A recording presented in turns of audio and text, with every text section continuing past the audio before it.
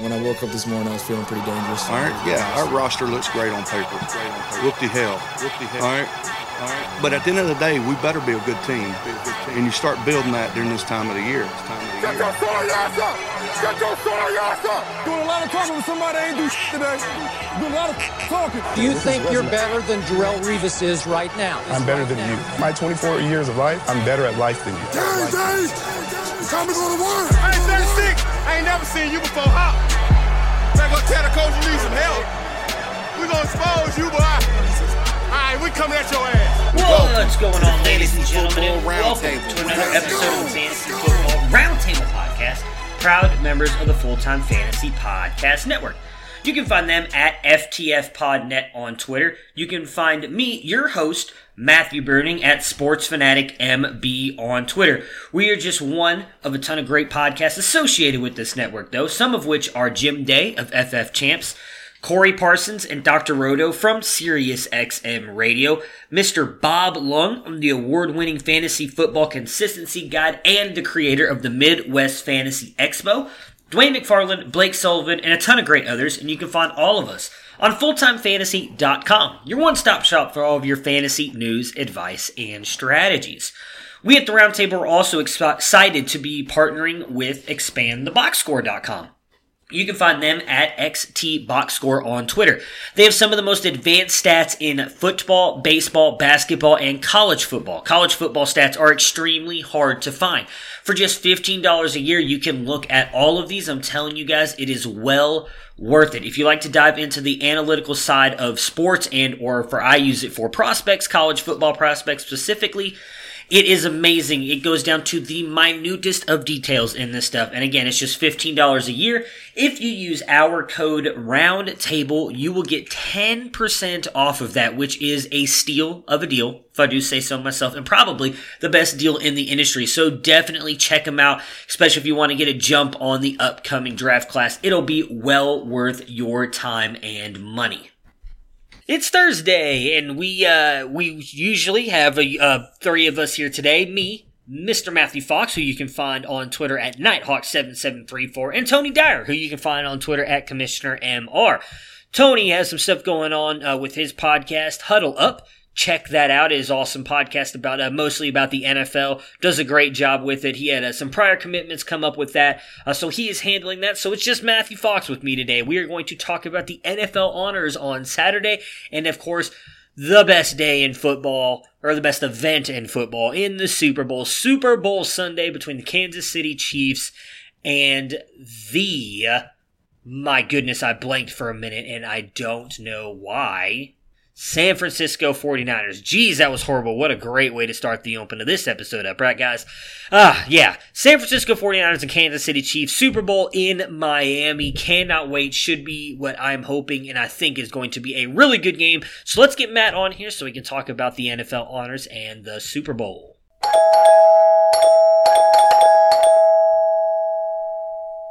Hello! And it is Thursday of Super Bowl week. We've got Mr. Matthew Fox with us, as we were just mentioning there in the intro. Matt, how has your week been so far with everything going on? Well, it's been no week at Disneyland, so, adjusting back to work. But excited to have a meaningful football game this weekend. I don't really count the Pro Bowl as a meaningful game. I almost forgot that it happened last week, so it's nice to have one more good game left. I'm curious to see who's going to make the Hall of Fame list. Really pulling for Steve Atwater. Yeah, I'm actually really interested to see that as well. We'll get that announced on Saturday. As I mentioned in the intro as well, we'll be discussing the NFL honors. We're going to do that first, actually. I figured we might as well get that out of the way, talk about the NFL honor stuff, and then jump into the Super Bowl, as that's kind of the more important thing in a way. So we'll discuss the Super Bowl here second. So let's go ahead and just jump right in and talk about the NFL honors.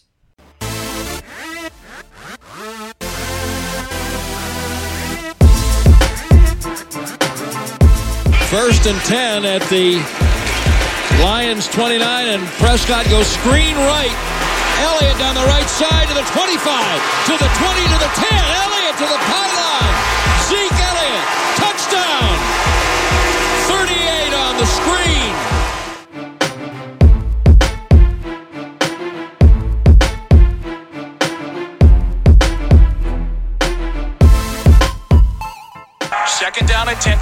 snap, Gibson. Chubb runs. He's to the 15. He's to the 20, 25, 30, 35, 40, 45, 50. There goes Chubb. He's to the 30, 20, 10, 5. Touchdown. Chubba-lubba hub. 92 yards.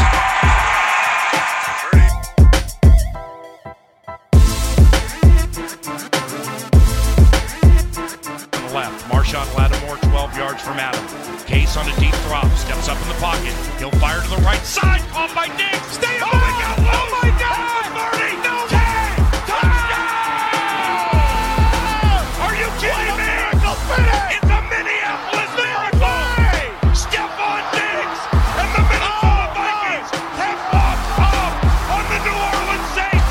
It's a 61-yard Minneapolis miracle.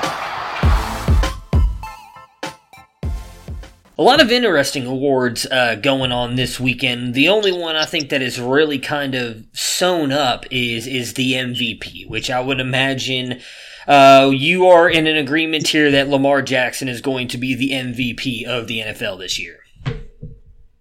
Yeah, I think it would really be impossible to go with somebody else just because what Jackson did as a passer and as a runner we haven't seen before. And the Ravens were such a great regular season team. And these awards, we have to remember, they vote on, you're supposed to be voting on regular season performance. I think that's actually when they vote. So, kind of disregarding what happened in the playoffs. Yeah, I mean, I know there was a lot of talk earlier in the year about like Russell Wilson. I know Rodgers was kind of in the discussion for a while as well. I don't see how anyone can take it. Lamar, regardless of what happened in the playoffs, had a phenomenal year. So even if they did kind of keep in count what happened in the playoffs, I still don't think anybody left. Maybe Patrick Mahomes, but even he had kind of it's not fair to say a down year. I mean, dude, like, dislocated his kneecap and is also kind of very hard to live up to what he did in his first full season in the NFL. But Lamar Jackson just all around had a better year. So even though Patrick Mahomes has made it to the Super Bowl, I think he'd probably be the only one out of both teams that would have a chance to be in the discussion. I still think it would go to Lamar Jackson. So that one's kind of the easy one for us. I'm interested to see where the rest of these go. We don't, I'm looking at your list now. We actually don't disagree on many. But I'll let you kick it off first on your pick for the offensive player of the year. I went with Christian McCaffrey. He probably would have been, for a long time, he was a close second probably in the MVP balloting, but with Carolina kind of falling off, it became harder to make, and Lamar Jackson was so good. He kind of fell out of there. But I think what he did, as both a runner and a receiver, I've seen a lot of people making a case that it's going to be Michael Thomas. Mm-hmm. That was kind of interesting to me. He had an incredible season, obviously, as well. But for me, I just think McCaffrey was the Carolina Panthers. Yeah. Those were the two that I was torn on. To me, I don't think there's really anybody else in the discussion. It is between those two. And the reason I went McCaffrey as well is because, I don't know. See, I'm even still waffling. Like, it's been so hard because my argument, I guess, for McCaffrey would be that I believe now he's the third player in NFL history to go 1,000 and 1,000. 1,000 receiving yards, 1,000 rushing yards, which is incredible. But then you go and look at what Michael Thomas did, and now technically he's the only one to have as many receptions in a season as any other wide receiver, obviously with beating out Marvin Harrison's record. And he was a key reason why the Saints got into the playoffs as well. It was, as much as I love Christian McCaffrey, and we've talked about it all season long, that he should have had the Panthers made it into the playoffs, I think he would have been right there with Lamar on the MVP discussions. But because they fell off, he kind of fell out of that. So I'm actually going to go with Michael Thomas. I'm going to change my pick here. Because the Saints were able to do it, and while you could make the argument for both here and that they both were playing with backup quarterbacks for a while. Michael Thomas still put up great numbers with Teddy Bridgewater, and granted, Teddy Bridgewater is better than Kyle Allen. But Christian McCaffrey didn't always need Kyle Allen's help to do some of the things he did. I mean, technically, he has to get the ball handed off to him. But a lot of the other stuff he was doing on his own. He's a phenomenal running back. So I'm going to give it to Michael Thomas just based on him breaking that NFL record of most receptions in a season, taking that away from Marvin Harrison, and helping get the Saints to the playoffs. So I imagine it's going to come down to one of those two. If I had to pick, I think McCaffrey's probably going to win it, just based on the season he had, but I would lean Michael Thomas for me. Defense. Yeah, it was interesting to me. I was looking at the poll of the experts on NFL.com, and they actually had Michael Thomas winning by a narrow margin. So you may be right. I mean, they're both phenomenal seasons, so I don't think you could go wrong with either of those guys. Yeah, that's like the worst part about it, right? Is that both of them had such good seasons. It kind of sucks that it has to be given to one of them now. Like, even if they split it, and it was like an AFC Offensive Player of the Year and NFC. They're both in the NFC, so one of them, regardless, would have had to have lost it. So it does suck that they both kind of did this. And really, go back to the discussions we've kind of had all season again, going back to Christian McCaffrey, it really kind of sucks that this happened for McCaffrey in such a down year for the Panthers as well, because we know the shelf lives for running backs is so short that you kind of feel like McCaffrey wasted such a great season all in all on a really bad Panthers team. So now I kind of feel like maybe you give it to him to kind of offset. It's a weird thing, man. Like, I would be happy if either one won it. I do think... I'll ask you this before we move on. Who do you think has a better chance to repeat what they did? Maybe not 1,000, and obviously breaking the reception record, because that's just ridiculous. But who do you think has a better chance to be in this discussion again next season? I think probably Michael Thomas, because we've seen, obviously the big question was, without a strong complementary receiver, could he still do this? And, is a lot of his success going to be dependent on Breeze? And I think he answered both those questions. And we've just seen, too, running backs that have the amount of touches that McCaffrey had are so much more prone to an injury or a breakdown. Yeah. And it's a position that ebbs down over time. We also know McCaffrey is going into a new offensive system with a brand new coach and everything. You don't know exactly, will his usage be similar? If Carolina had a better passing game to its receivers and tight end, would he have dominated? We've seen incredible seasons from running backs once. Think about David Johnson 3 years ago was doing the same thing, and he's never gotten back since. But you see receivers, not always, Antonio Brown, before his mind broke, had many years where he was, you could dial him in. Julio Jones has had explosive seasons year after year. Marvin Harrison, who used to have that record, had several explosive seasons year after year. I just think at receiver, the longevity and the likelihood of sustainability is a little bit higher. Yeah, that would be my thing too. And the fact that you brought up DJ scares me even more. Again, just going back to the point I was just trying to make, that it almost in a wasted year for Christian McCaffrey. Like, could you just imagine how... Yeah. I don't want to say sad, but just like how deflating that's going to be if in a couple seasons. I don't think it'll happen, so please don't take it. Anybody who's listening to this, don't take it this way. I'm not trying to say I think Christian McCaffrey is going to be the next David Johnson, but if something like that were to happen, where just the workload on him and some couple injuries and the legs kind of start piling up on him, if he could end up in a situation like DJ and just kind of and really a wasted year, really does kind of suck.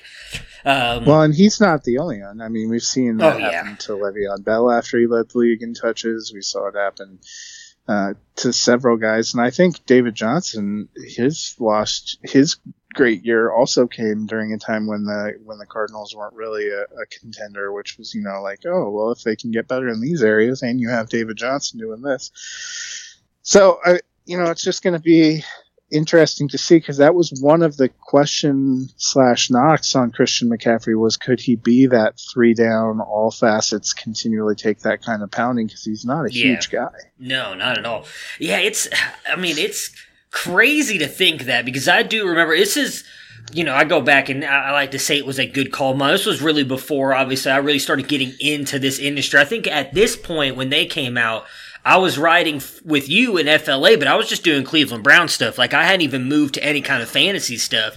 But even in my fantasy drafts and everything, I was always telling people to take Christian McCaffrey because I was more worried about Fournette and the ankle issues. Now that, in a way, obviously played itself out correctly with what McCaffrey's done his whole career. Fournette's really kind of come on this year, but that was the narrative of him back then. Was he's a smaller back? Can he really take the pounding? And I remember him getting paired with like C.J. Anderson, Jonathan Stewart. Like it's crazy to think how good he has been and how, I don't want to say people doubted him because he was still the 1-2 in most rookie drafts, I would think. I don't remember anybody else getting drafted over him outside of Fournette. So, but it is crazy to see how he's kind of dispelled that. Now nobody thinks that. Nobody looks at him as like, oh, he can't handle the workload because of what he's done since he's gotten into the league. All right, let's see.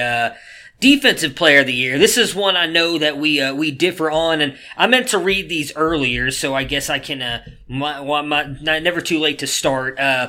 These are some of the top the vote getters or points. However, I'm looking on NFL.com's thing here. So you got Stephon Gilmore, T.J. Watt, Nick Bosa, Aaron Donald, Chandler Jones, Minkah Fitzpatrick, and then a couple other guys tied at 7th.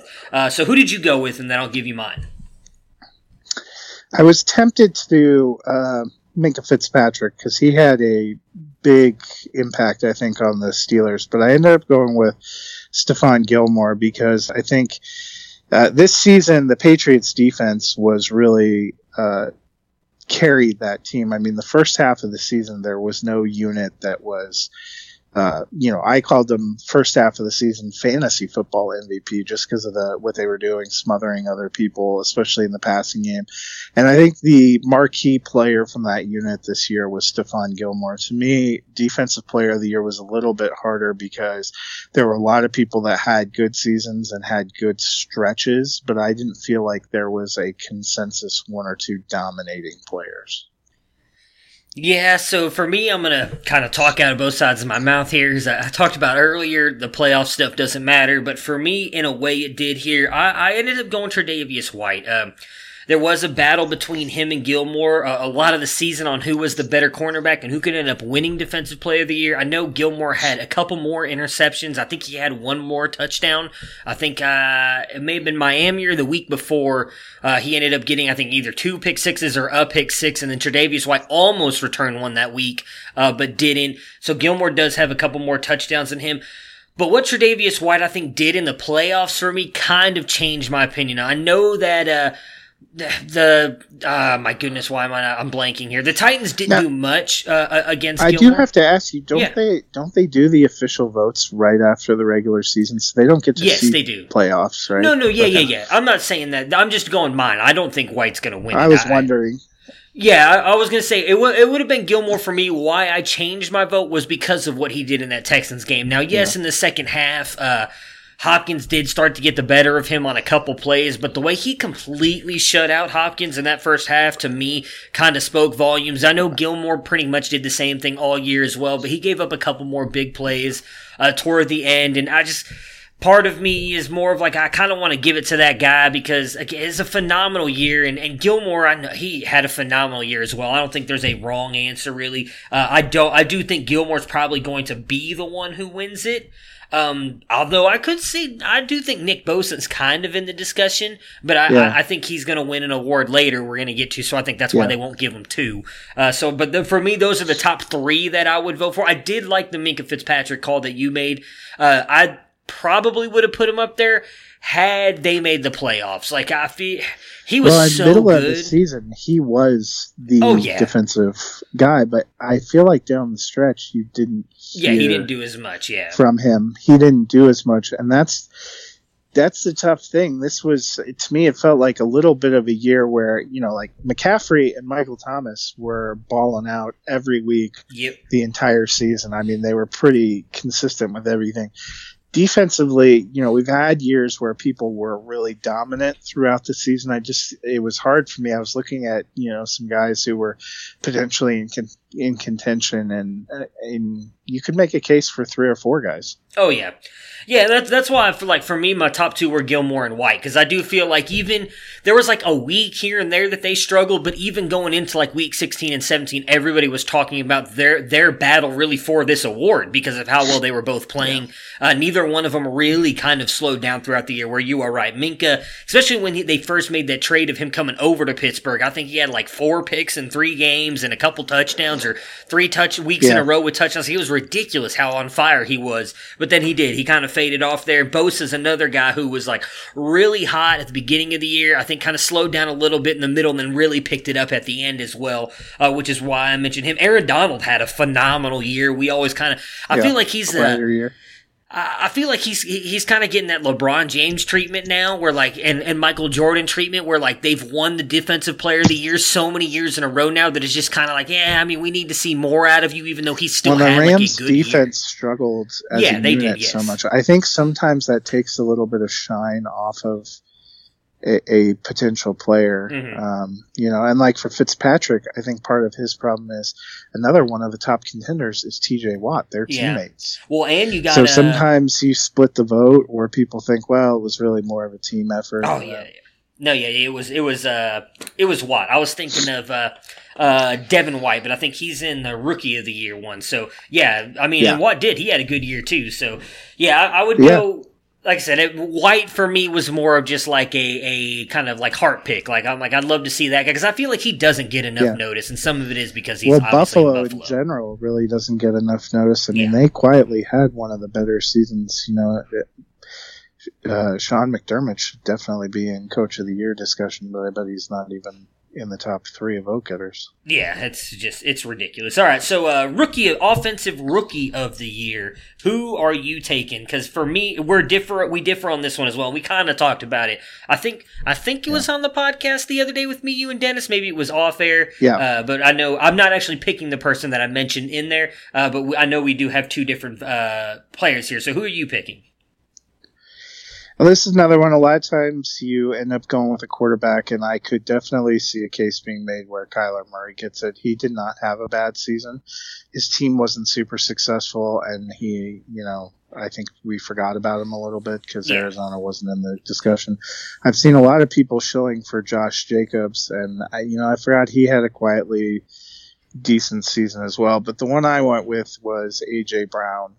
He had a 1,000-yard season and a lot of big plays during that crucial stretch where the Titans were making the run to the playoffs, and it's not a high volume passing offense. Yeah. And I thought his ability and his big play ability was one of the things that, alongside Derrick Henry and Ryan Tannehill, was really kept them relevant and took them into the playoffs.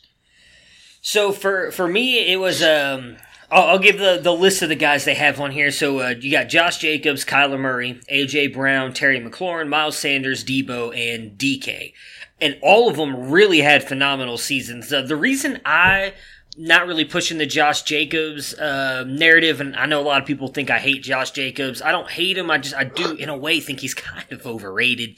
He did have a good year for Oakland. I'm sure a lot of the lack of production in the second half was the fact he was playing with the separated shoulder. Not easy to do as a running back, especially when you're getting hit on almost every single play. But when it comes down to it, Miles Sanders ended up having a better season. So I can't put him above him. I did like Terry McLaurin. He was the one that we talked about on the podcast Monday that I thought had a better year than AJ Brown. And with the 2 of those guys the way they were, that was kind of why I went with Kyler Murray. You were just kind of mentioning it did have a really good year. Obviously, his team didn't do much. But I think just kind of the questions around him and Arizona with him coming in there with Cliff Kingsbury, and everybody was kind of like, can they really do this? And I thought he had a really, really good year. A lot of people did not expect him to be able to play this well. Really, I think kind of tried to hold himself back a little bit with his legs early in the season. We really saw him kind of take off running-wise in the second half of the season, where I think they kind of decided to open up the offense a little bit more. I love what I saw out of Kyler Murray. Interested to see if that continues into next year, but he was the one that I ended up taking as my offensive rookie of the year. I think A.J. Brown is right there, too. I think those two are probably going to be the top two. For me, I think the list has Jacobs up at the top. I wouldn't give a vote to Jacobs, but I think if it comes down to Kyler Murray or A.J. Brown. Defensive Rookie of the Year. This one, I think it should be close between two players that are not close on this list. So I'm going to give the list, and then you can tell me who yours is. So Nick Bosa, Devin Bush, Josh Allen, Juan Thornhill, Max Crosby, Devin White, and C.J. Gardner-Johnson. Who did you pick for Defensive Rookie of the Year? Nick Bosa. I just think in terms of sheer impact and obviously what we saw with what it meant to San Francisco, he's another one. If you had extended voting into the playoffs, he would be a lead pipe cinch.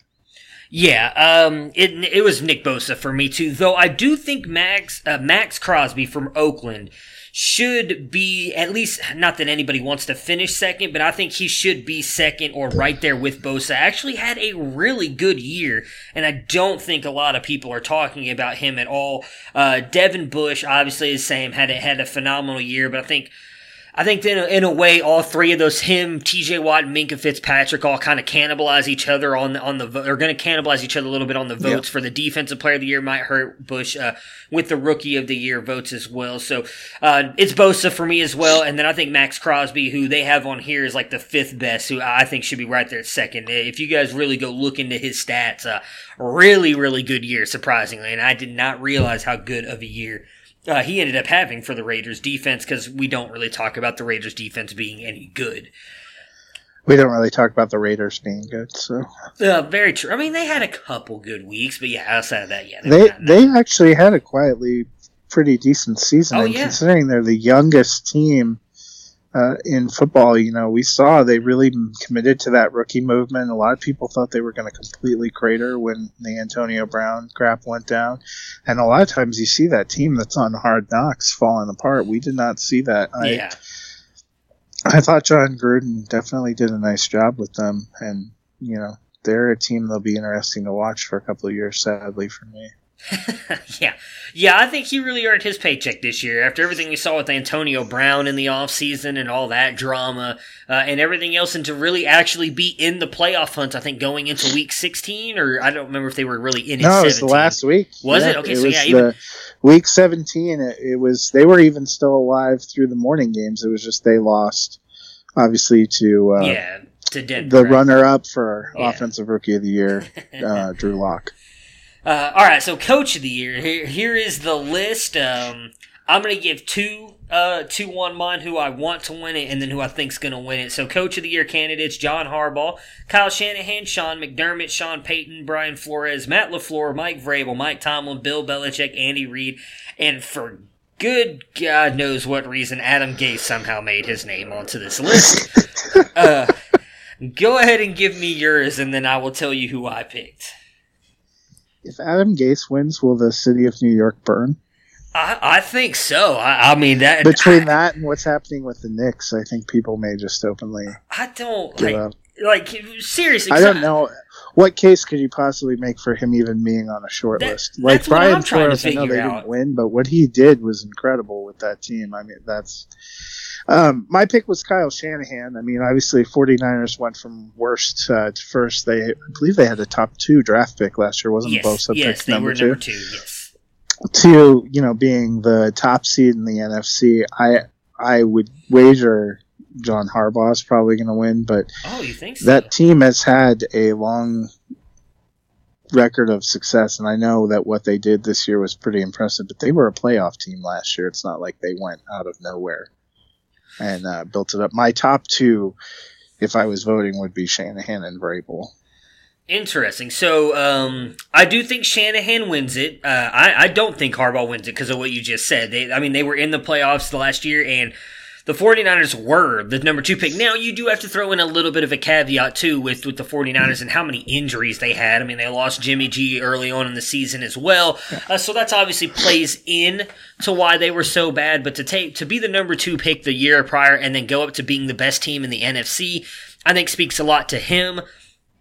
Who I would love to see win it is Brian Flores because of what he did in Miami. Taking that team and getting 4 wins with the team where they sold off all of their best players. And not that Ryan Fitzpatrick is a bad quarterback, but to then bring him in and be like, we're actually going to try and win games after the whole front office and owner were talking about tanking the entire season. And then they decided to reverse narrative on that when Brian Flores started winning with players that you probably should be harder to win with. I mean, they were in a lot of games. It was not like they were getting blown out and then won a couple games. No, they were in almost every single game that they played and ended up getting 4 wins. So he's not going to win it because they only got 4 wins, but I think he should be considered more highly, I guess. But yeah, I actually hope and do think that Shanahan wins it. I want to throw this one on there as well because I didn't put it in the notes.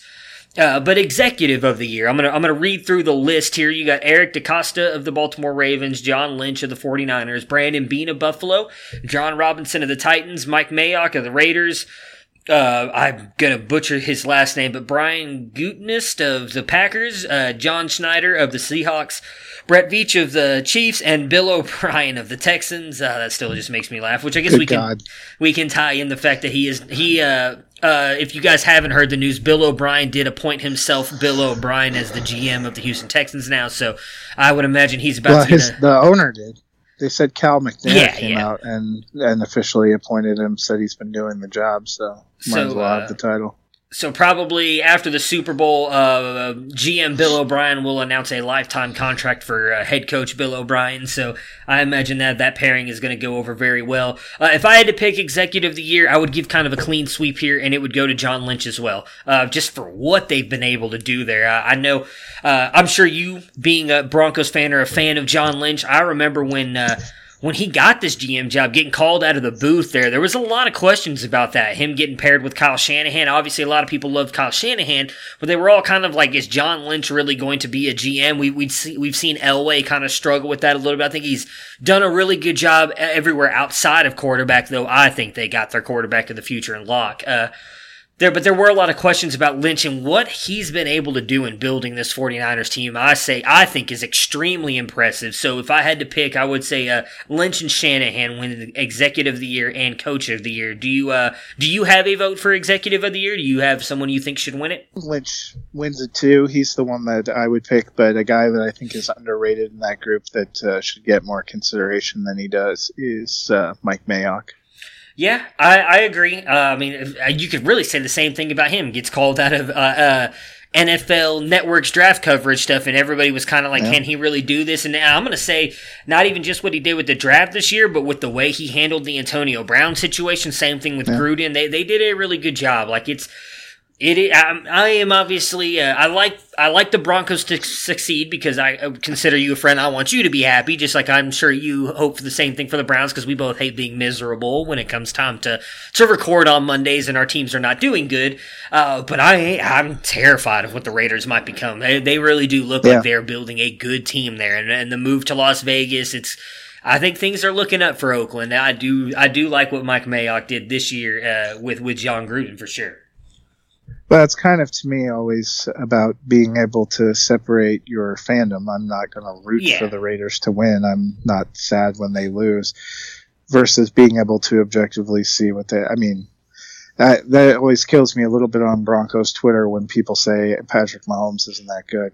Well, you know what? The dude threw for 50 some plus touchdowns last year, and he burned our ass 4 times in a row. So until we can get a win, I don't see the point of he's overrated. No, he's not. You know, I wish I could be as objective as you, but I do still think Lamar Jackson sucks. So I guess I haven't quite hit the plateau that you have. I cannot be. I'm just kidding. Lamar Jackson is a very good player. Comeback player of the year. There's actually a lot of really interesting names on here. I do think There's one that I do think the player at the top of this list here is likely going to be the one who wins it because of what he did and the way what he did with this team. But I could honestly see like a bunch of players on here winning this. So the list is Ryan Tannehill, Darren Waller, Dalvin Cook, Jimmy Garoppolo, Brandon Brooks, Earl Thomas, Cooper Kupp, and Travis Frederick. Who did you pick to win? So it was a tough choice for me between Dalvin Cook, who I thought had a monster year, and was much more responsible for the Vikings' success than a quarterback who shall not be named. But I ultimately went with Ryan Tannehill. I had forgotten Ryan Tannehill was hurt last year. Yeah. I didn't even think about him as somebody who, and I think that speaks to Ryan Tannehill's career resurrection. He's a player that was so far out of people's consciousness that we didn't even remember what his last few years were. Yeah, it was interesting. I kind of wanted to go Dalvin Cook.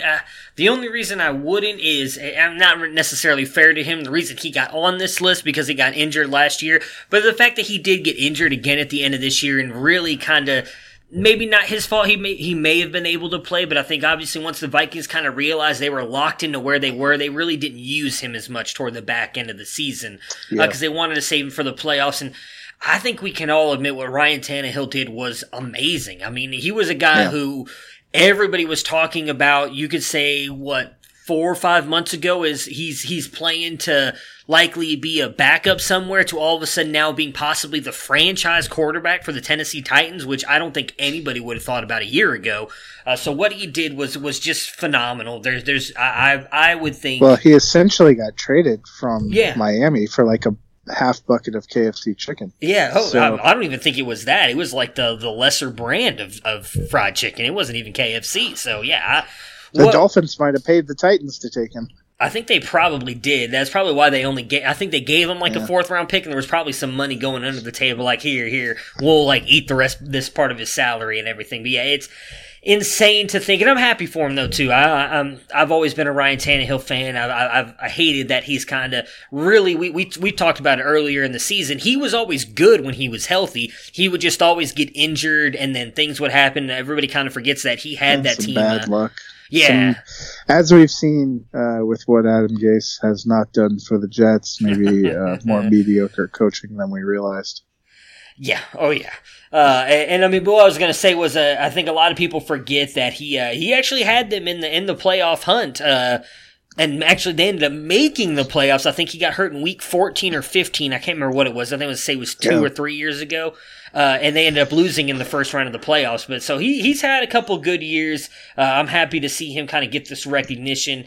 So last awards thing that we are going to talk about today before we move on to talking about the big game in the Super Bowl is the play of the year. What is your NFL play of the year? Now, I'm just going to admit I went with a homer pick here because pretty much, I watched every down of Broncos football, and I watched pieces of other games and highlights of big matchups, so coming up with a play of the year was a little bit tough. What I went with was Courtland Sutton's 26-yard TD to open the scoring in Week 13 against the Chargers. Mm-hmm. That was Drew Lock's first start. A lot of questions about what he was going to be like, and when you have a receiver that can just make some superhuman plays, it makes you look really good. Everybody was pumped up that Drew Lock threw a touchdown, but if you watch, that was all Courtland Sutton. Oh, yeah. It was not a well-placed or well-thrown ball, and he made a superhuman catch. And I felt like watching him this season, he made a ton of huge plays. If you had the misfortune of watching Joe Flacco's passing offense or some of Brandon Allen's passing offense, Courtland Sutton had an incredible season, in my opinion, considering quarterbacks and lack of they did not really have a wide receiver too after they dealt Emmanuel Sanders in early October. Nobody really stepped up and did anything, and he just kept going out there and making phenomenal plays, and that was probably one of his signature best. Yeah, I love what Courtland Sutton did. I mean, because I feel like I've referenced this all the time throughout the year, especially when Courtland Sutton came on. I think he's right up there if not in the discussion for one of the top wide receiver ones in not just fantasy, but in the NFL. He's right on the discussion of it. Me and Dennis both had him as our kind of breakout wide receiver this year, but we, as I always want to throw in the caveat, we said that would happen because we did not think Emmanuel Sanders would play, and then Emmanuel Sanders came out and actually balled out that first week, and everybody thought he was back and going to be the guy, and then Courtland Sutton came on and was just dominant the entire season. So I'm with you. I love what I saw out of Sutton. I would imagine you cannot be more thrilled as a Broncos fan to have that guy as your wide receiver one, because, I saw him torching Denzel Ward out there with Brandon Allen, as you were just talking about when they played the Browns, and I was like, how is this happening? Yeah, he made big plays, and really was the star no matter who his quarterback was, which, was something that was very encouraging and exciting for Broncos fans. Noah Fant had a decent season, but he didn't really pick up until we got better quarterback play. Mm-hmm. I think there's a lot of positives for Denver going forward, but Courtland Sutton, that play when he made that touchdown grab, everybody's like, oh, Drew Lock throws his first touchdown. I was like, he should be going over there and kissing the ring. Oh yeah. All right, so for me, I had 3. I'm torn between these 3. It's been hard for me to separate them. So the one I know is not going to be in there because it happened in the playoffs, and as we talked about, all these I think are pretty much regular season stuff. But the play by Deshaun Watson in overtime for them to end up getting into field goal range, I thought was just amazing. Yeah. That was the first play that stood out in my mind when I was writing down this category, but I don't think those plays are included in this. So there were 2 for me, and I'm big on what you were just kind of talking about with Courtland Sutton. I'm big on wide receivers making just phenomenal plays, because I love the wide receiver position.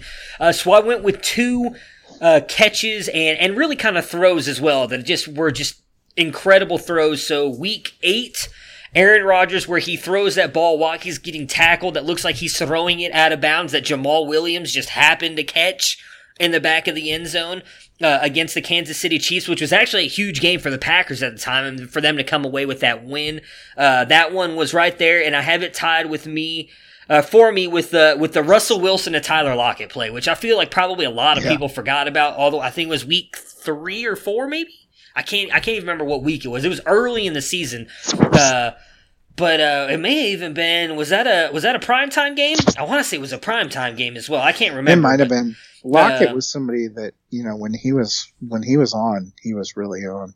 Yeah, I think that injury at the end of the year is really kind of what hurt him, kind of in really with a couple of the players we've been talking about today with the injuries. But yeah, that catch was just, I would say almost the same thing about the Aaron Rodgers play. Russell Wilson looked like he was throwing it out of bounds, and then Tyler Lockett catches it out of bounds. I think it was a Monday Night Football game. It may have been. I know they were playing the Rams. I feel like it was. I remember they were playing the Rams, but I don't remember when it was. I was trying to pull it up. My phone is not. Maybe it was a Thursday night game. Was it Thursday? I was trying to pull up the schedule.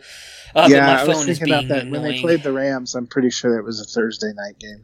Let's see. It was one of the first Fox telecasts. Yep, you're right. Thursday night. That was before we thought, at that point in time, I was like, well, Seattle started decent, but the Rams are probably still a better team. And after they won that game and seeing how they played, I was like, well, maybe I was wrong about that. So it was week 5, not week 3 or 4. I couldn't remember. It was definitely early season. So week 5, it was Thursday night, Rams Seahawks. So yeah, and like I said, just phenomenal catch. That's going to be I don't know if they do a catch of the year, but I imagine that's going to be in discussions for catch of the year as well. It was a phenomenal play. So I think that should be right up there. I didn't see a category. I saw the category for it, but I didn't see any nominations or anything on the page that I had up. So I don't know what will or will not be on there, but I think all those are definitely worthy plays. Well, if you want to relive some of the great moments, I watched for a little bit today when I was trying to think about, not being a homer pick before I gave in to my lesser instincts. NFL Network has a 22.5-minute sizzle reel of the best plays of 2019.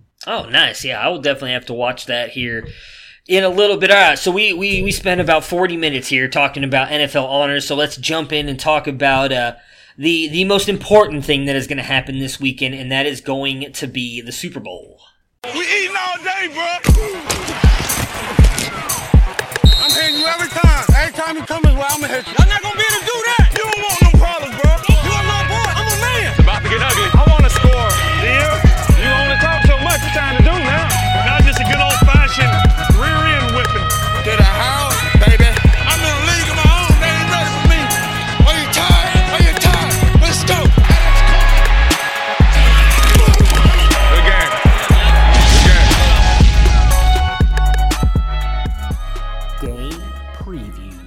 We have what looks like is going to be a phenomenal Super Bowl between the Kansas City Chiefs and the San Francisco 49ers. I mean, I've seen it seems a lot more high scoring predictions than low scoring, and I do think it's going to be a high scoring affair here.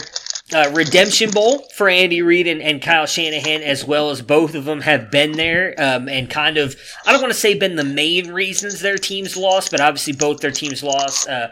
Andy Reid back with the Eagles Patriots a long time ago, and then obviously Kyle Shanahan just a couple years ago, another victim of the Patriots as well, up 28 to, I think it was 12 at that point. Everybody always says it was a 28 to 3.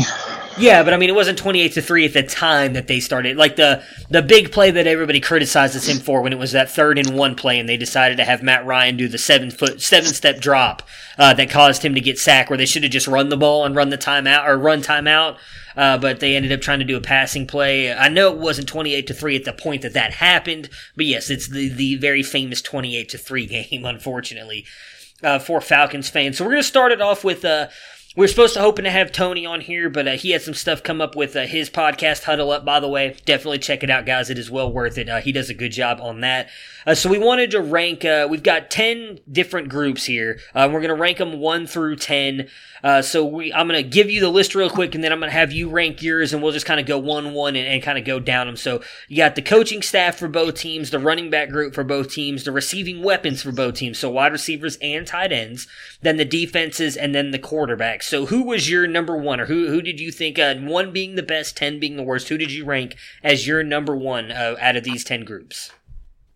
So I went with San Francisco coaching staff, and this isn't just about Kyle Shanahan. Obviously, we talked about him being coach of the year, but I think with Robert Saleh, defensively, both of those guys, the San Francisco is an incredibly talented and deep team. Mm-hmm. I would say that the actual star on offense and defense are those two coaches. Nick Bosa is probably the most recognizable player on the defensive side, and you have people like Kittle, and veterans like Sanders who are bigger names. But, what I've been impressed with San Francisco is they've been able to win in a lot of different ways, both offensively and defensively. And I think that's a real credit to coaching. Their special teams has been great too. And I just think that actually is the heart of the San Francisco 49ers. Yeah. So they're high for me, but not at 1. For me, I went the receiving options for Kansas City. I just think they're so explosive. And for me, I think if Kansas City's going to end up winning this game, I think they're going to be a big reason why. I think they're kind of you could argue the best group on the field. I think the argument would be between them and probably the defensive front for San Francisco. I think it's kind of like the best 2 groups on the field, if that makes sense. So I ended up going with the receiving options because you add in Kelsey in there as well. I think they're really good. I'll give you my 2. That was Patrick Mahomes. I think he's obviously going to be another big reason. He's your 2 as well. So I think the better quarterback, probably, again, same thing, one of the best offensive players on the field. He's going to be huge going up against that defense. Since he is your 2, do you have anything you want to add to that, or do you want to? Who is your 3 if you don't? No, I just think to me, Patrick Mahomes is the difference in Andy Reid's career. Yeah. We've talked about it. He's been a successful coach who's often come up short on some of the biggest stages. I think Patrick Mahomes is just at a different level than quarterbacks he's had in the past. And to me, he's the best single player on the field. I agree. My number 3 was the San Francisco defense.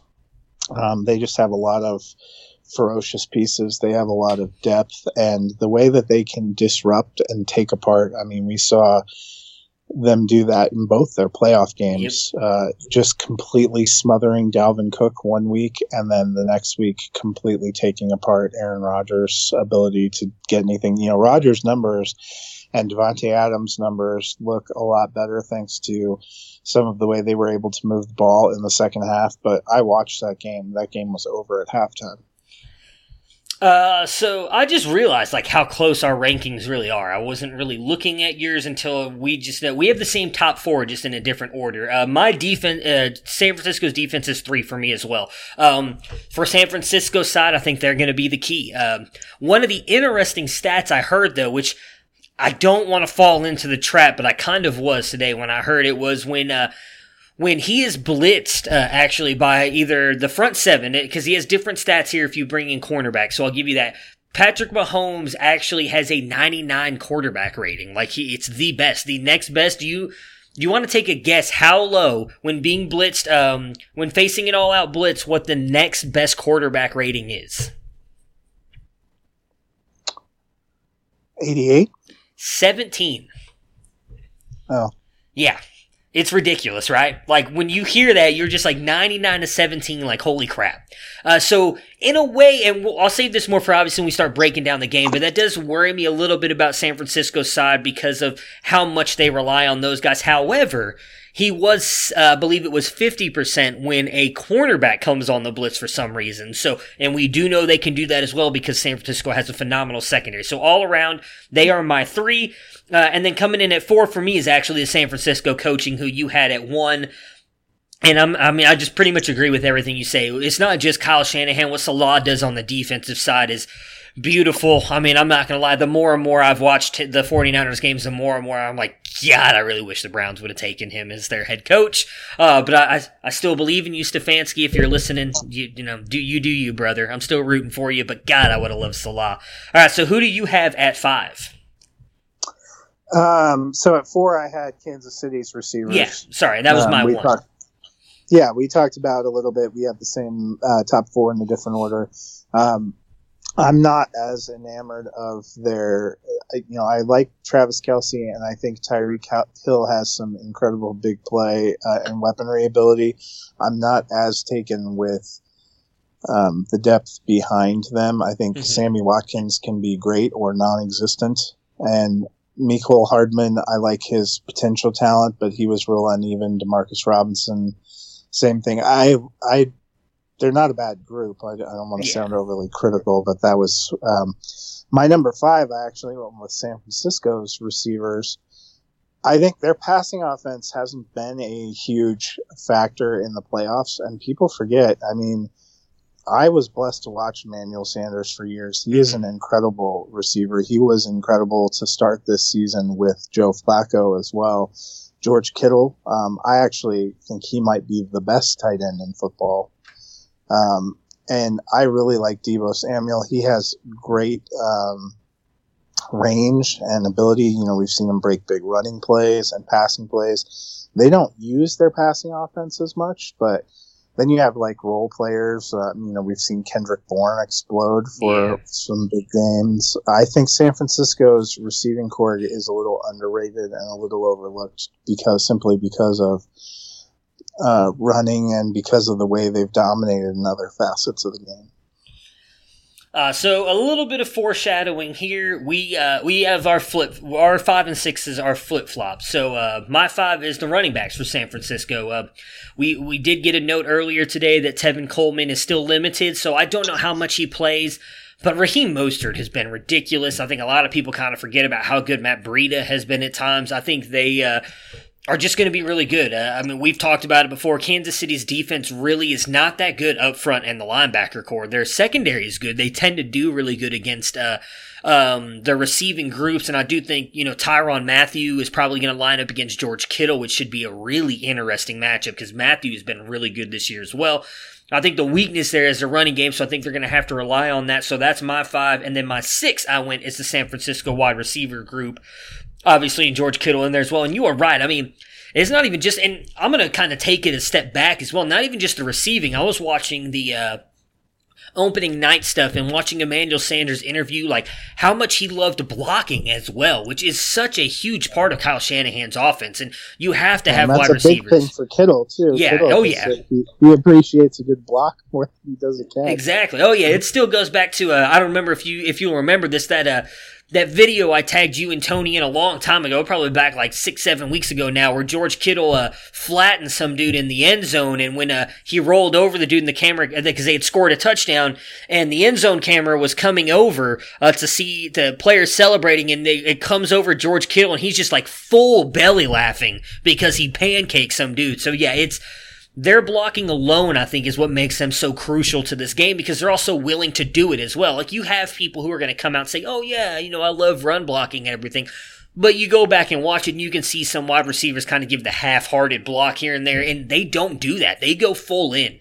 And I'm with you on the Sanders getting underrated. Bourne, Debo has been all over the place as well, and then you add in Kittle, who I think should be the tight end one moving forward with everything he does as well. Just a phenomenal group, and they're there when Jimmy G and Kyle Shanahan needs them, which I don't think should be understated. Like, yes, they don't get used that much, but when they do, they come up big, and they keep the offense on the field, which is a key category for them. So since I know your 6 is the running backs, give me a little bit on them if you want for San Francisco, and then give us your 7. Yeah, I think obviously San Francisco has just a solid group of backs, so I put them 6. The receivers, running backs, I bumped receivers up a little bit more because I think they have some more top-end stars, but, the running backs have been really solid. My 7, I went with Kansas City coaching staff, and, this is where you start to get hard. Because it seems like you're really knocking these things. And let's face it, both these teams are in the Super Bowl for a reason. But I don't, Kansas City, I like Andy Reid, but Andy Reid has a real checkered history in important playoff games. Mm-hmm. Yeah, he does. Going back to Philadelphia and that time, I like Eric Bieniemy, but he doesn't have a ton of experience. Coaching wise, they obviously have a decent coaching staff, or they wouldn't be in the Super Bowl. But for me, that's just kind of where it shook out. No, that's the same for me at sitting here. So at 7, I have the KC coaching staff as well. I'm my only reason I dropped them. So I do have the same questions about Reid. We talked about it before, not just with Philadelphia, but even with Kansas City, back with Alex Smith and. Even when he had Philadelphia getting into the playoffs, he always had kind of this moniker with him that he never managed the time clock well. I remember going back to that Super Bowl actually with Philadelphia. They didn't really seem to be moving the offense quickly when they needed to get a couple scores there. Same thing in Kansas City. He's always seemed to kind of mismanage the clock. Now he's done a better job of that recently. That really seems like they've just kind of lost in bad ways. For instance, last year with the D4 thing and the Patriots, they should have won that game. So I do think he's kind of turned that around. I think a lot of that is Bieniemy coming in and really kind of running the offense and allowing Reid to see the bigger picture. Because back in the day, many people might not remember, he was the one calling all the plays and everything, where now he's kind of relinquished that to Bieniemy for a while. My fear is just the defense. I don't think, I can't even remember who their defensive coordinator is now off the top of my head. I couldn't either, and that's probably I want to say, is it Spagnuolo? Is it Steve Spagnuolo? I want to say that's who it is, but I don't remember. He just, he does not, clearly if we can't even remember his name, he does not inspire much confidence in my opinion. So he was one of the big reasons why I dropped him. Will he be able to make any kind of, adjustments in the second half or anything with whatever San Francisco decides to do? And can he match wits with Kyle Shanahan, which I think is going to be huge. So who is your number 8? It is Steve Spagnuolo. Okay. I just looked at, so. I was typing that in right there, so yeah, go ahead. This is actually his first year with them. If you remember, the Chiefs really kind of scapegoated. I can't remember who their D coordinator was last year, but after they lost that AFC Championship game, Bob Sutton. Yeah. They bumped him out and Spagnuolo came in. My number 8 was KC's defense. I don't think their defense is great, but I think it might be a little bit better than some people have thought. They were not super solid at the beginning of the season, but to their credit, I will say it seemed like down the stretch they figured some more things out. Because they were a team that won their last 6 games. Yeah. So same for me, the Kansas City defense here. And it goes back to what I was just talking about. My biggest fear with them is I do think their weakness is against the run. And that is kind of obviously San Francisco's strength. And so I do think that's where things are going to be really interesting. I think a way, they were able to hold Derrick Henry in check, which is true. I'm interested because the difference, though, with I think for Derrick Henry and what I don't know how to describe it. Tennessee is clearly more of a power running team, and I do think The difference with Tennessee is, you have A.J. Brown and Ryan Tannehill, as we were talking about earlier with the comeback player of the year stuff, is he had a really good year, but I would trust Jimmy G a little bit more, and I would trust his receiving options more, that if they start to slow down that running game, I mean, a lot of people want to question Jimmy G, myself included. I've done it a lot throughout the year, but then you go back to the New Orleans Saints game where they were stopping the run. And that's what I was going to say. We've seen the 49ers this year win in passing shootouts when they have to. Yeah, and so that's where my fear lies, is because that Kansas City defense, their secondary is good. I think a lot of people don't really realize how good their secondary is, but their front seven is it's not that good. And so if they are getting run on, and if they try and switch it up, does then San Francisco and Kyle Shanahan start burning them through the air? And what happens there? So they're there for me, and we have our last two switch. So I'm just going to give my two really quick, and then you can kind of tell me your thoughts on them. I went KC running backs 9, and then Jimmy G 10, which is probably not fair to Jimmy G because I was just talking about how good he can be and then criticized him last. Part of it is recency bias. I am just a little bit worried how much they really haven't used him in the playoffs, and maybe it's a mind trick thing, if that makes sense. Like Kyle Shanahan just kind of using that in his back pocket because he hasn't had to. Because at this point, something Tony I know would throw in my face right now, because he did it a couple weeks ago too when we were talking about Jimmy G, because he has been on the you have to trust Jimmy G with what he's done, and I've always kind of questioned him. You can't question him anymore. So I just kind of put him here to last because I feel like he's probably got the biggest question mark. I do think him coming in, he really hasn't been in these situations. This is his first real year as a starter in the playoffs. I mean, I know he's got 2 games under his belt now, but this is a little bit different. I mean, Patrick Mahomes has kind of gone through the bad parts of the playoffs and gotten to where he has, so I feel like he's got just a little bit more experience than Jimmy G does, so that's why I put him last. Running backs, I put 9 just because if Damian Williams and LaShawn McCoy can turn it on for one game, they can be just as dynamic, but I do think there's just a bigger question mark around them. So who are your 9 and 10 and why? So I had it reversed. I had Jimmy G at 9, and then San Francisco or Kansas City running backs at 10. And I think it's interesting you're talking about if Damian Williams and LaShawn McCoy. That would be part of my hesitation. LaShawn McCoy was a healthy scratch for the AFC Championship game. Yeah. What is going on? What is their running back situation? They've almost just said, screw it, we don't need a running back. I know Damian Williams has had a few touchdowns in the postseason, but if you look at his yards and production, it's not overall that impressive. And he's another guy that, I hate to be cold, but has been a touch fragile. Yeah. We've seen the last couple, just about the time you get excited by Damian Williams. And I'm somebody that thought he was going to make the most of this opportunity and went in on him in a few leagues this offseason. Just about the time you get excited about him, he screws you. I don't have a lot of faith there. Their entire running back group, you saw him bring back Spencer Ware. We've never really seen Darwin Thompson develop anything more than a couple occasional flashes, despite some opportunity. Jimmy G, we've seen him take command and do what he needs to do. I have not seen the Kansas City running back group come through and say, we will win the game for you. Yeah, I don't disagree. That's probably why I should have put them 10. I just it's my inherent bias against Jimmy G that I think is why I threw him in there at 10. I don't, because then I kind of talked myself out of it as we were going through it. So let's actually dive into the game. What's been interesting for me with KC here the past couple weeks, in these first 2 rounds, they have fallen behind double digits.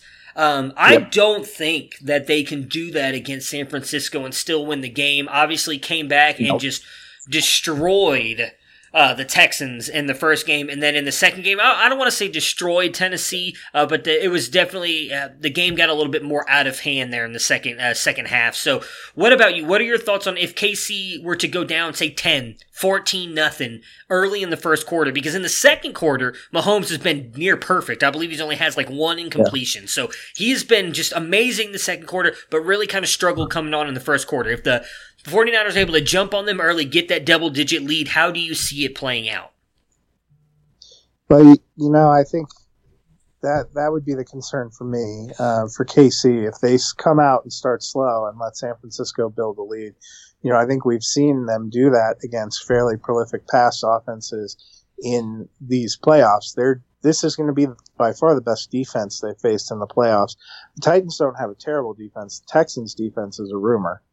Yeah. And the other thing is this will be the most dynamic offense they've faced in the playoffs. The Titans, they did a decent job, and Ryan Tannehill did a decent job, but they did not have a very power pass offense. And if you could gut up and really take Henry away, there was a good chance that you could hold them in check. The opposite kind of being true for the Texans. They don't really have much of a running game to speak of. So if you can take away, especially I'm not sure Fuller even made it through that entire full game. If you could take Hopkins away, you could box in Deshaun Watson, you could kind of keep them in check.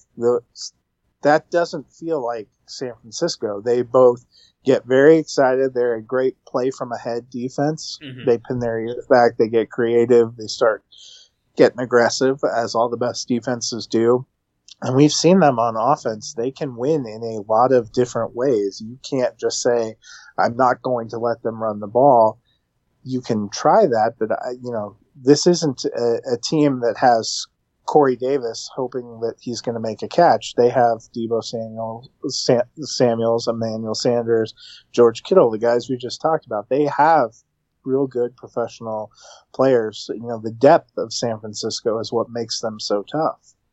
And you're going to have some motivation. Dee Ford, obviously a guy that the Chiefs scapegoated and decided wasn't worth their time and shipped off to San Francisco. I guarantee he's excited to hit the field and make some stuff happen. So it's not even just one pass rusher that you can take away, which is, what's happened. Sometimes I've seen the Chiefs be able to make an adjustment, especially with Bradley Chubb after he got injured, and be able to kind of use 2 or 3 players and take Von Miller out and limit Denver's ability to cave in and pass rush. With San Francisco, they have a lot of different players that are coming at you from different positions, and that makes it much tougher to defend. And that's, we saw that happen to Green Bay. Green Bay has a decent offensive-minded head coach, and when they got down in a little bit of a hole, it just became a bigger and bigger hole, because then you're pressing, trying to get things done. The emotion of playing in a Super Bowl. The one thing I will say, Jimmy G hasn't been a player, but he's been in so many Super Bowls. Well, yeah. Yeah. The stage is not going to impact him as much as Patrick Mahomes. There's something about even the greatest players being in that first game that it's different than what you're expecting. So, I don't think they can either. I do think they would still be able to get back in the game and be able to keep it close just because of how explosive that offense is, but I'm with you. That would play perfectly into what San Francisco, I think, wants to do. If they're able to get up 10-14 and then just start running the clock and allowing that defense to get after you, you got those cornerbacks that can play more aggressive, and we've seen Richard Sherman, regardless of what you want to say about him and his age and if he's getting worse, a dude is just, he steps up in the playoffs and he makes big plays.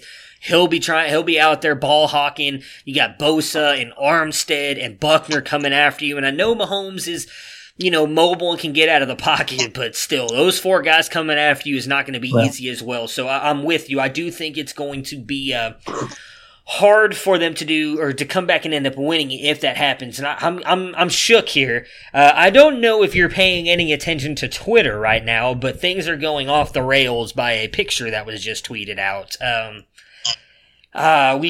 We can save that for the end of the podcast. Just look up Tom Brady really quick and see what you see. It's a lot of people are freaking out. I feel like Brady's actually probably trolling all of us right now.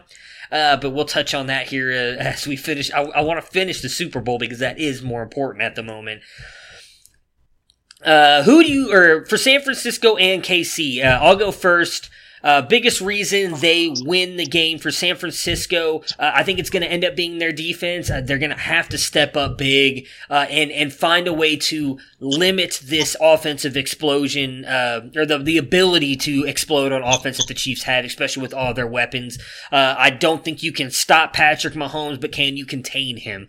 So I do think Salah and that defense are going to have to come out, make adjustments if the Chiefs come out on fire, what adjustments they make, because that's something I think has been really underrated in when these offenses start doing something against this defense. The way that they adjust to it has been really good. I think, again, speaks to just how good Salah is as a defensive coordinator. So I think he's going to be the big reason why San Francisco, if they win. And then KC, we have the same ones. It's Mahomes. Can 15 do 15 things and end up pulling out some great play to cause KC to win the game. So for you, what will happen and why San Francisco wins and why KC wins? Yeah, see, for me, I think both these teams are very talented and they're very close. And it's going to be a tough game, but I think the battle is between the things that I put as 1 and 2. Can San Francisco make coaching adjustments and use their depth and their players to overcome whatever challenges come? And on the flip side, can Patrick Mahomes rise above, as he's seemingly done throughout this season and throughout the playoffs? In both those games, being behind, he rallied and picked him up. You saw his superhuman performance seemingly against the Texans and then against the Titans, that run that he took in by himself. Those were the plays that kind of shift the tide that say, hey, I will not lose. And I think you're going to see that's really the chess match here. Yeah. The offensive and defensive adjustments that Shanahan and Salah can make versus Patrick Mahomes' force of will. Yeah, so I feel the most confident part was what I wanted to talk about next. We're both on Patrick Mahomes. We've kind of talked about that a lot and the way that they attack on offense, so I feel like we can kind of skip that. I don't feel like there's much more to talk about that. But San Francisco's side, you put on here clock management and coaching. Kind of explain why you are so confident in that for San Francisco side and then causing them to win the game. That was actually Tony's note. Oh, mine was bad. Coaching, the kind of coaching and defense. Just kind of what we talked about.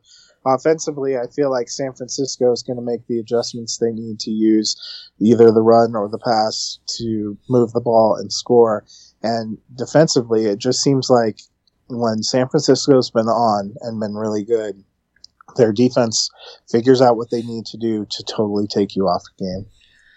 Yeah, and I mean, so the last couple points on there I feel like we've really kind of touched on, so I'm just going to kind of go off the cuff here. It was who we had the most confidence in, and then the weaknesses and strengths of the teams. We kind of talked about that in our rankings, and so I think everybody's kind of gotten the gist of where we stand on that stuff. So going into this game, I do, as you mentioned, I do think these are very evenly matched teams. I would imagine you think too, it is going to be a good Super Bowl. You don't think either side gets blown out here, do you?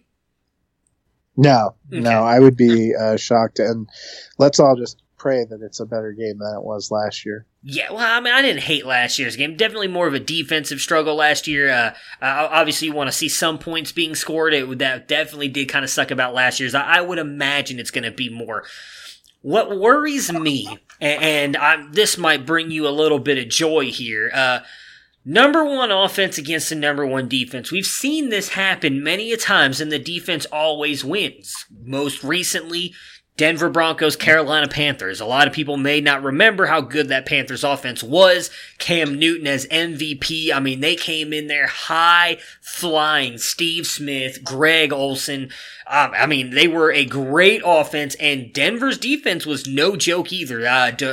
DeMarcus Ware, Von Miller, you had Wolf still there. I'm trying to remember who your Chris Harris, Aqib Talib. Aqib Talib, that's who I was trying to remember. Harris was there. I was trying to remember Aqib Talib. Obviously, that was Peyton Manning's kind of last leg there. He was obviously not playing as great as he had been the year prior, where he set the touchdown records and everything. Really, I think those neck and injuries, everything had kind of finally piled up, and that defense came out there and, I mean, smoked the Panthers.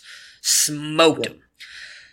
Do you have any fear at all that it might end up being that way? Now, if I remember correctly, Carolina kind of came back into that a little bit. Yes, I don't remember them getting completely blown out, but it wasn't really as close as the final score indicated, if I remember correctly.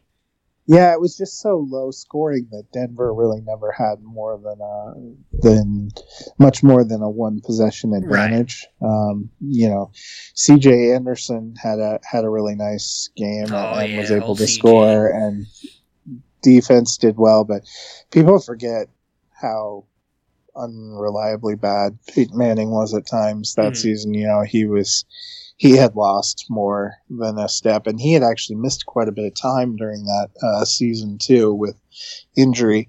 But so it's interesting you brought up that game, because when I was writing my official pick, which I posted today, I picked San Francisco, but what I said concerned me the most thinking about it. You point out the top offense versus top defense. What I was thinking about was that Carolina and Denver Super Bowl. I remember going into that game during the championship round, Denver had to battle the Patriots and had a somewhat competitive game to make it in. It was very close and very tight. Carolina went out and just destroyed, I believe it was the Cardinals. Yeah. Just rolled them. And so the presumption was, they have been crushing teams in the playoffs.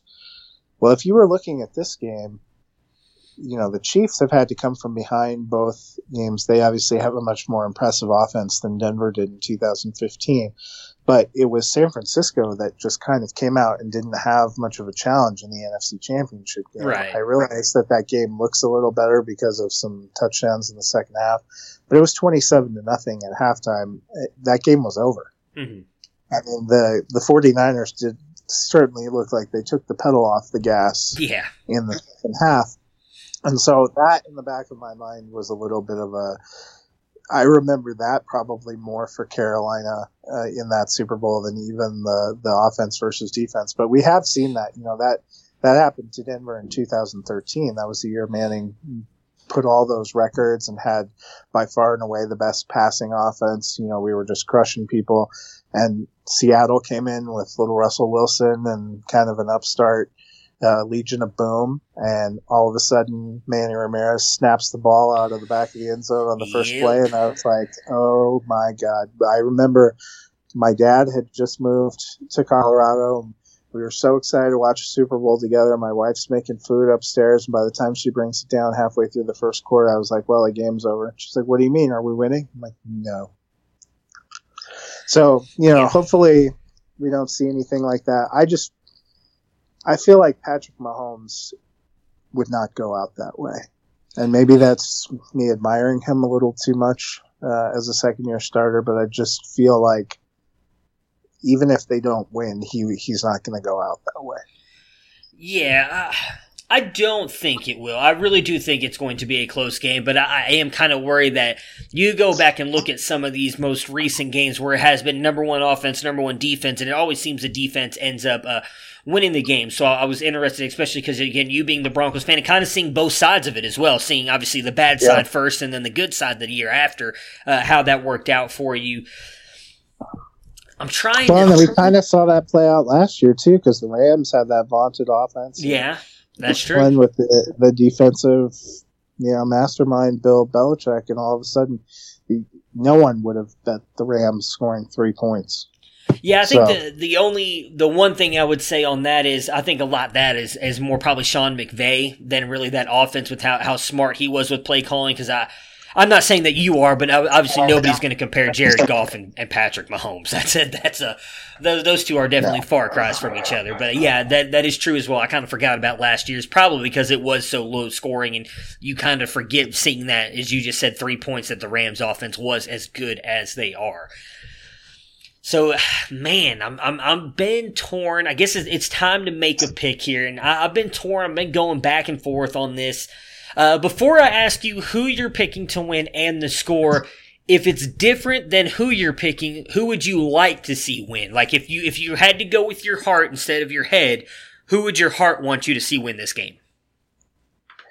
Well, it would be the same for me. San Francisco. No Broncos fan in good conscience can be rooting for the Kansas City Chiefs. But beyond that, Emmanuel Sanders played for us and went over. Kyle, growing up, saw plenty of Kyle. His dad it probably still is my favorite football coach of all time, right. Mike Shanahan. That was the formative years for me with Denver. I would love to see him. John Lynch. I have a John Lynch Broncos jersey. Always been a guy that I really liked. So beyond just I don't want to live in a world where Kansas City won the Super Bowl. There are actual legitimate reasons why I'm drawn to San Francisco. See, so I'm really torn on this because I would love to see either side win it. Obviously Kyle Shanahan, I think he's, it was just 1 year in Cleveland, and I loved what he did with that offense. That was back with Johnny Manziel, and he actually made Johnny Manziel look decent. So, that's telling you something right there. I like Kyle Shanahan. I hate the moniker that he gets after what happened with Atlanta. I'd love to see him bounce back. I like a lot of those San Francisco 49ers. I'm not a huge fan of Richard Sherman, but, outside of him, I like a lot of the San Francisco 49ers. I'd love to see Andy Reid get it, though. I feel like he's one of the best coaches that have been in the NFL game. I don't want to say he's like, he might be top 10. He's not up there with Bill and Landry, Shula, those guys, but I do think he's probably in the top 10 of best coaches of all time, and I would love to see him get a Super Bowl, because I do think that's kind of the one thing that is held against him. And I'm with you in a way, though. I kind of don't want to see Kansas City win it, but I do think if they lose it again, that's just going to make those guys even hungrier. So it's hard for me. I've been waffling back and forth, so I'm going to let you go first. Who are you picking to win, and what is the final score, in your opinion, going to be? I picked San Francisco 31-28. Okay. All right, so my official one, and I'm going to stick with it. I'm going to go Kansas City, and I have it 35-34. I think, surprisingly, the ironic way I put it is I think the Kansas City defense is actually going to come up with a big play at the end of the game to seal the victory for them, cost them a chance to get into the playoffs last year, or into the Super Bowl last year, and by many accounts is probably the weakest unit altogether on this field, and I think they're going to be the ones that come up with the big play. And unfortunately for me, I know you don't want to see it as well. I kind of don't want to see it, but we'll get the Kansas City Chiefs a Super Bowl. Patrick Mahomes in his second year, one of the very few quarterbacks to actually ever do that, I think is going to be hoisting the Lombardi. If San Francisco wins, who do you think is going to be the Super Bowl MVP? Because I still think that's a little bit more interesting, because I don't think it's as solid as I think if Kansas City wins, everybody's going to say it's probably Patrick Mahomes, right? You would think Kansas City wins the Super Bowl, he's probably the Super Bowl MVP. If San Francisco wins, who do you think gets the MVP award?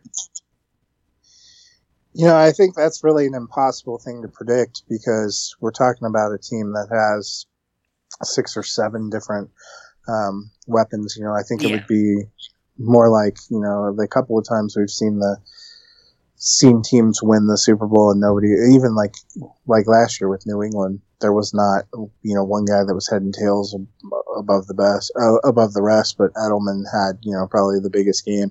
You have 2 or 3 different receivers that could do it. You have 2 or 3 different running backs that could do it. Jimmy G could do it. It could be a defensive player. San Francisco, that is not a team I would bet on an MVP option in Las Vegas, because I don't even know how you get odds good enough to make that enticing. Yeah, I'm just gonna, just for fun, I'm gonna say Nick Bosa. Nick Bosa gets a strip sack, fumble, touchdown, and that's what ends up getting him the MVP if San Francisco ends up winning it. So my feeling is probably, for me, I guess if I had to pick one, it would be Kittle. Okay, very interesting. I like that. All right, so before we get out of here, 2 big news items have kind of been dropped here as we've been recording. The first one's easier, so we'll jump and do that really quick. Greg Olsen and the Panthers are parting ways, and not really surprising there. I think a lot of people kind of expected that. He had only signed that 2-year deal, so fantasy-wise, You probably can't get him now, but if you have Ian Thomas, things are looking up for you. Great career for Greg Olsen. I think he's probably going to make it into the Hall of Fame. Kind of the same thing for Christian McCaffrey. Kind of sucks that he has to go out this way, especially with the injuries he's had the past couple seasons. Anything you want to add on Greg Olsen? I hope he is our new Monday Night Football guy. Yeah, I actually agree with you on that. I hope so too. He is very good. He's I think the past 4 or 5 years has on his bye weeks done a lot of stuff on sidelines and in booths and everything. I'd love to see that because we all really kind of he was very close to going to the broadcast booth before this last season. I think he kind of got talked into one more ride, which I would wager regretted once they lost Newton after week 2. Yeah, I'm sure.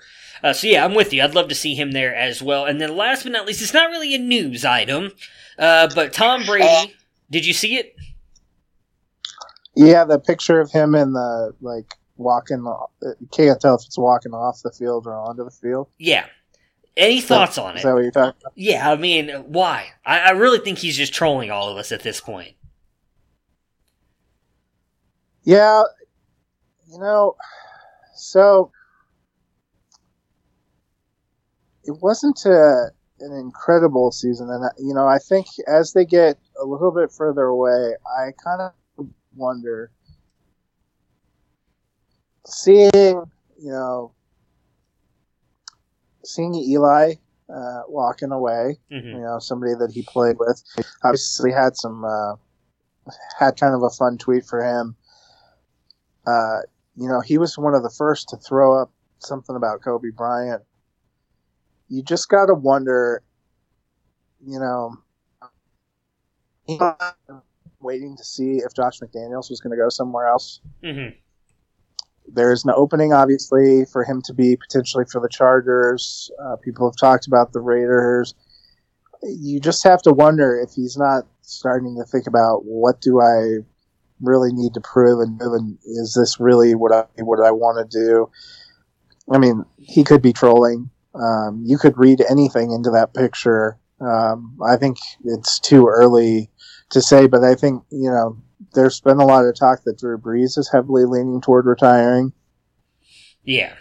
It could be a real turnover, changing of the guard here in the NFL. Seeing some people, I wouldn't rule out I think he's probably looking at it a little bit differently now than he was a couple of weeks ago. Yeah. But we'll have to wait and see.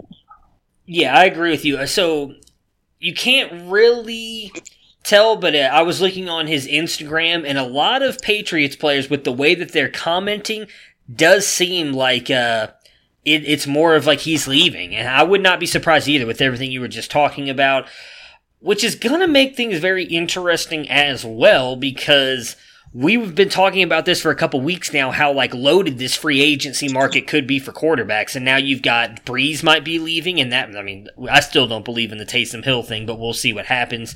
Phillip Rivers might be done. Well, I think Brees is either going to retire or go back to the Saints. I really don't see him going to another team. Oh, no. Yeah, I don't think he's going to another team, but I think I'm with you. I think there's a better chance that he retires. I don't want to read too much into the Pro Bowl thing, but with Russell Wilson kind of giving up his spot to allow Brees, and you've seen, if you really go back and look at Brees the past couple years, he's been very adamant about, I'm going to come back and play. It was never, well, I'm going to take my time and kind of it was always, no, I'm going to be back next year. This is the first time I've really kind of seen him be like, I'm going to give it a month, see where, and I think, a lot of times you see these NFL players, when they talk about it, when you're thinking about retirement, you're already done. And so I think maybe that's where Brees is at. And so if he might be gone, you got Brady. We saw Eli's already tired. It could be huge. So I've kind of zoomed in on the picture, and it does look like he's walking back toward the field. But again, you've got all kinds of players in his comments, and the way that they're talking about it, it does seem like he might be done. So that'll be interesting. I'd imagine we're not going to hear anything. So I think it's more of a him kind of messing with us kind of thing. I mean, he is definitely this year seeming to be more willing to kind of speak out a little bit more and more social media present. So interested to see where that goes. Obviously some big news breaks. We'll talk about it. I don't imagine he's going to announce retiring or anything during this weekend. I would imagine it's going to come after the Super Bowl. So Anyways, regardless, Matt, thank you so much for joining me today. I hope you enjoy the Super Bowl. We're both hoping, obviously, for a great game, and I look forward to talking to you on Monday to recap what we're both hoping will be a very good Super Bowl. Yeah, and if nothing else, let's hope halftime gives us something to talk about. I doubt it. Prepare for glory! I want to know if you got your popcorn ready. Do you got your popcorn ready? I came out the womb, I was ready. And he's hit the end zone for an unbelievable touchdown. I would be honored if you played football for this team. Throw it up above his head. They can't jump with me. Golly.